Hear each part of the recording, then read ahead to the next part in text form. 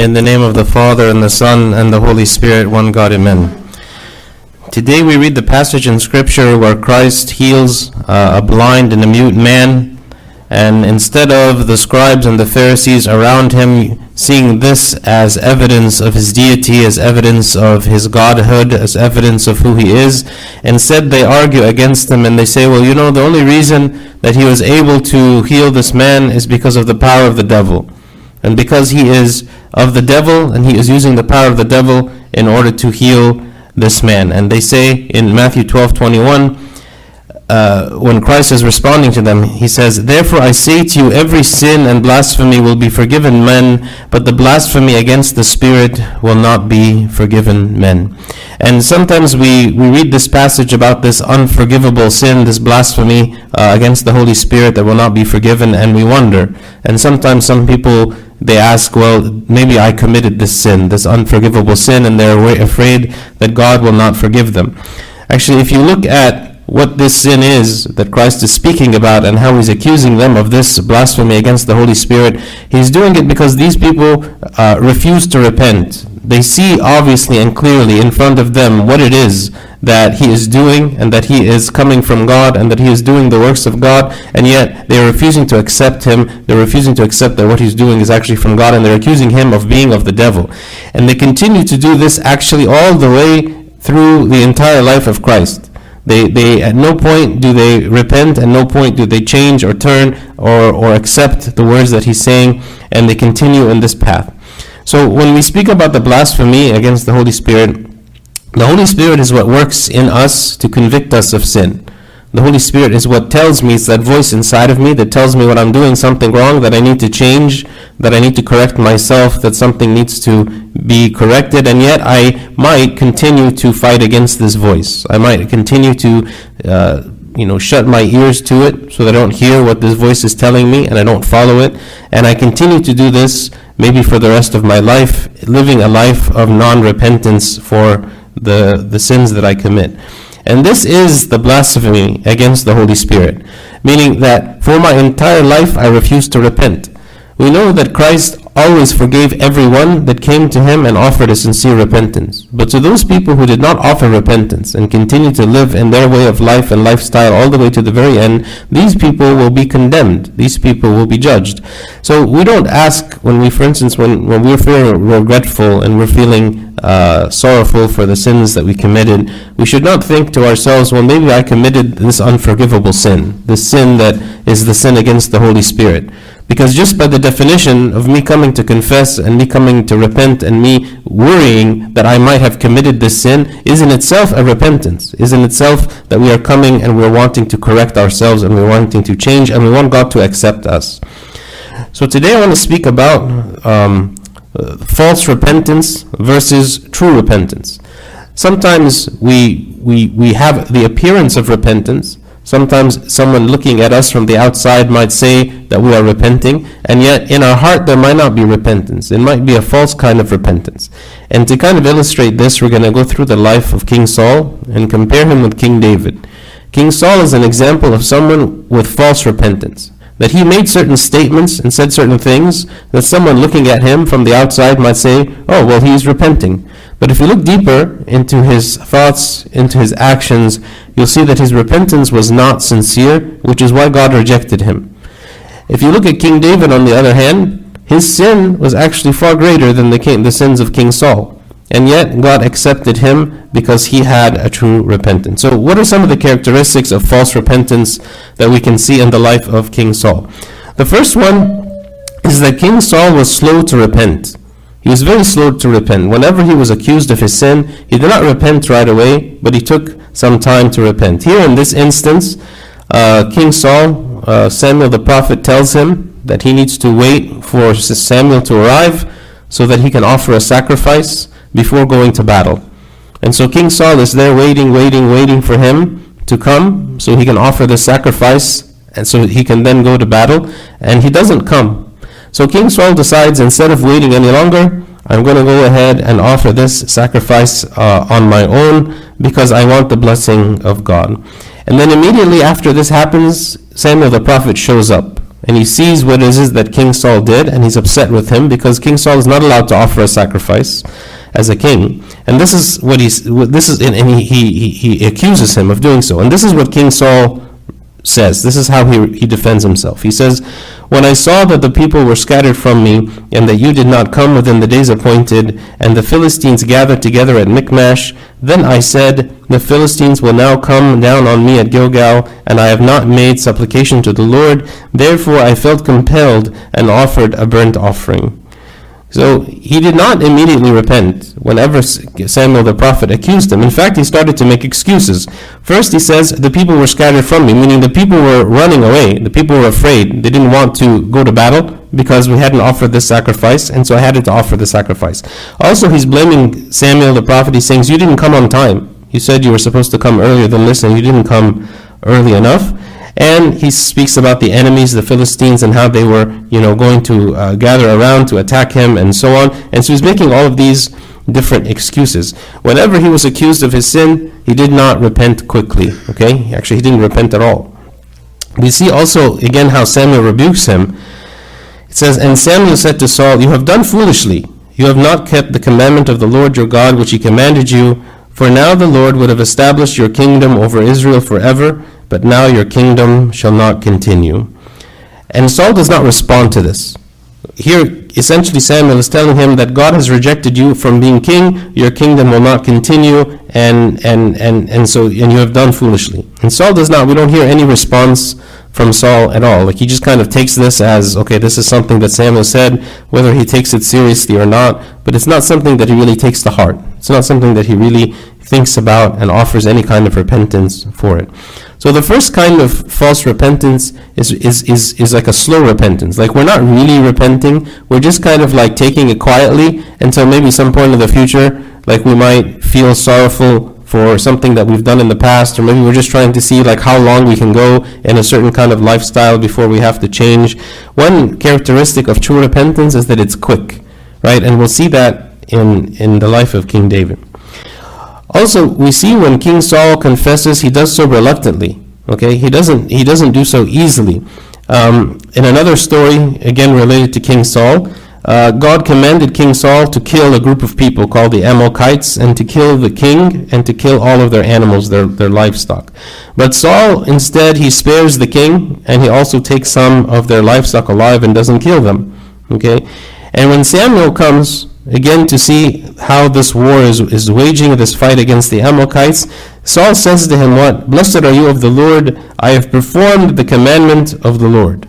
I have performed the commandment of the Lord. So King Saul is convinced that he has performed the commandment of the Lord, even though he did not do what God told him to do. He did half of what God told him to do. He did some of the things that God told him, but he didn't do the rest.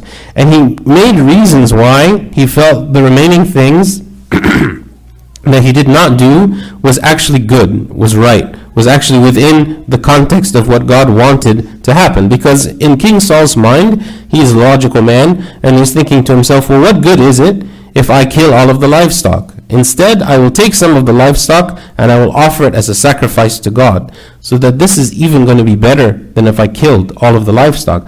God did not actually tell me to do this, but this is better than what God said. Right? So he used kind of his own logic and his own thinking, okay, to try to justify himself. And when Samuel questions him and says, why is this livestock here? Did not God tell you to kill the livestock? King Saul, he responds, he says, but I have obeyed the voice of the Lord and gone on the mission on which the Lord sent me, and brought back Agag, king of Amalek. I have destroyed the Amalekites, but the people took of the plunder, sheep and oxen, the best of the things which should have been utterly destroyed, to sacrifice to the Lord your God in Gilgal. Again, he is not really wanting to admit whatever, he's justifying himself.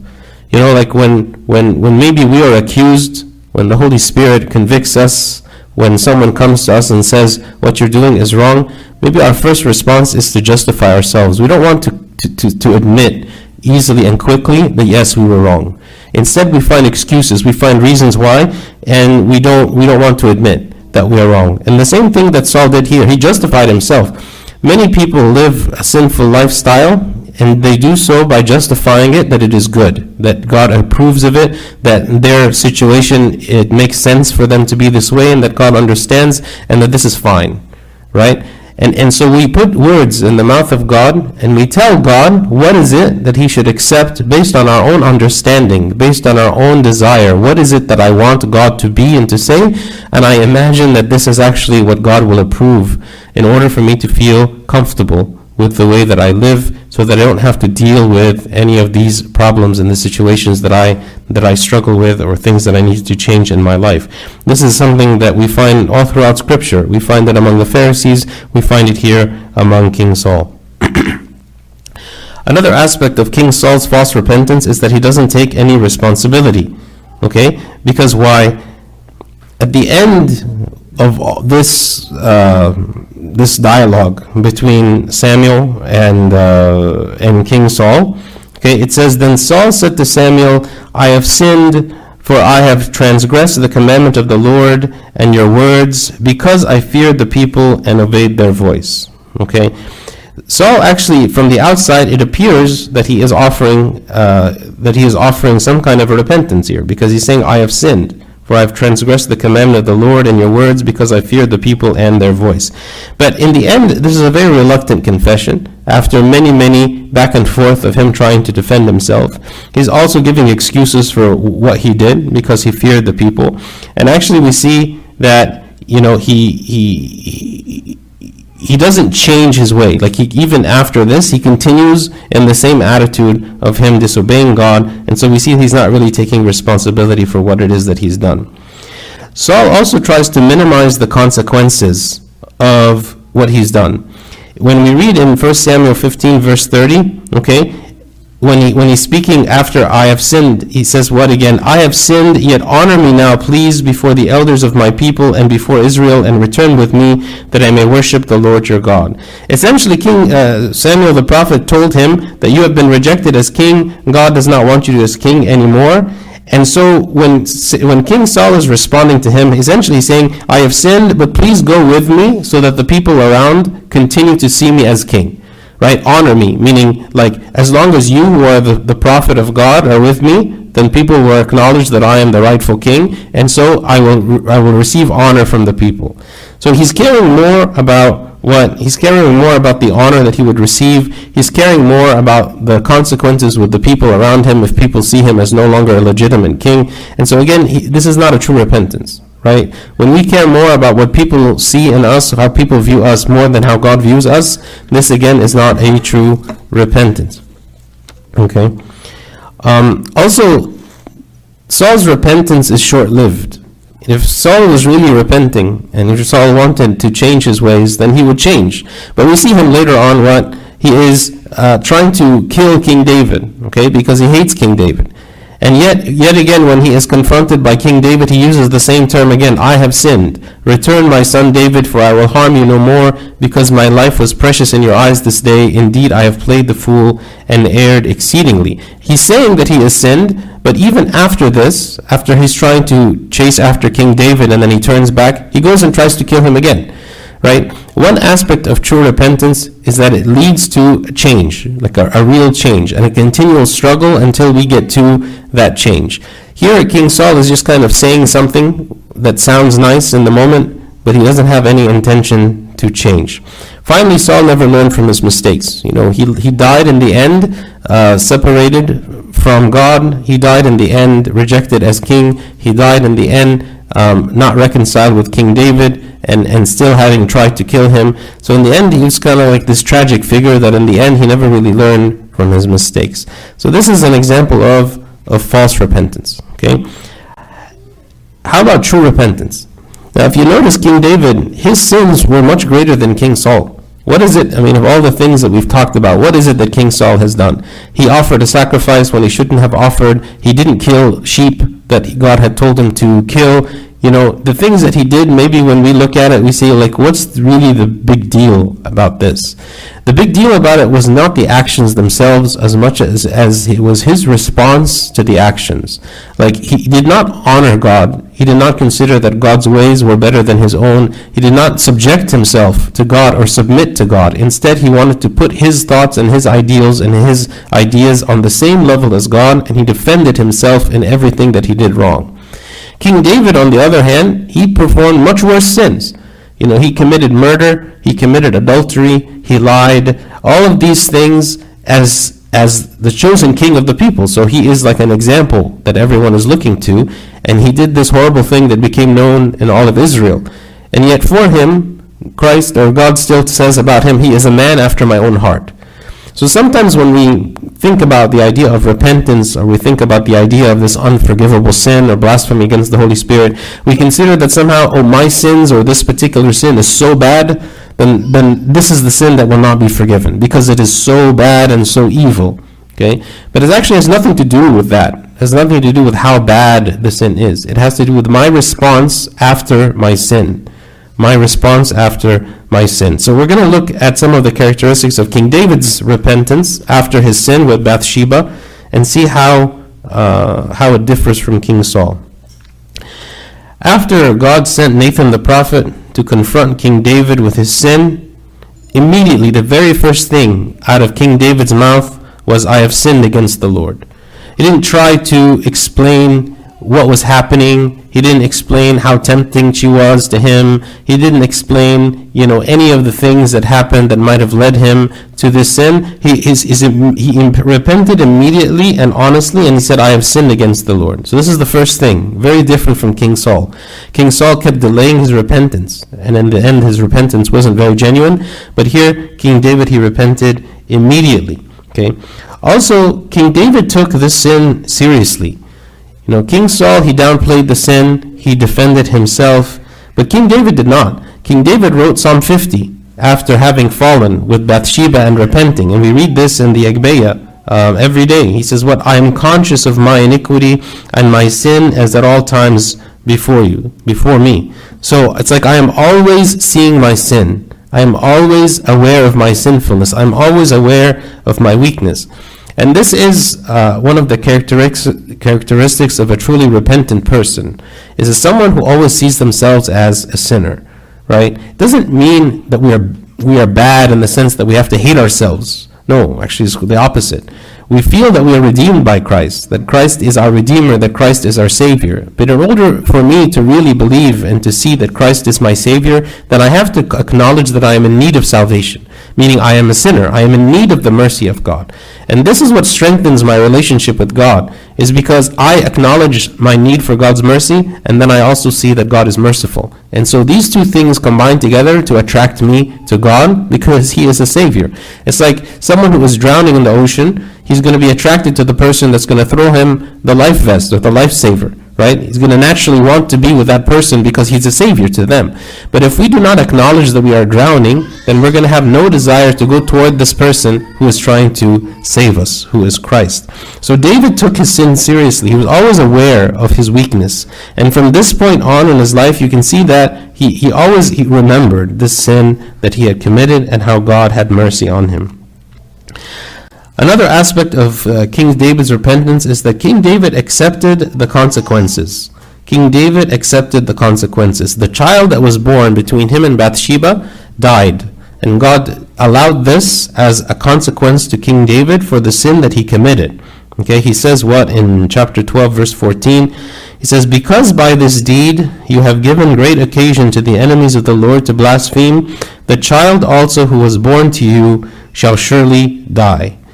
And you see here that King David does not begin to curse God. He doesn't hate God. He doesn't turn to him and say, "You are evil, God, because you are allowing this." He simply accepted that this was the consequence of his sin, and he felt that he deserved this.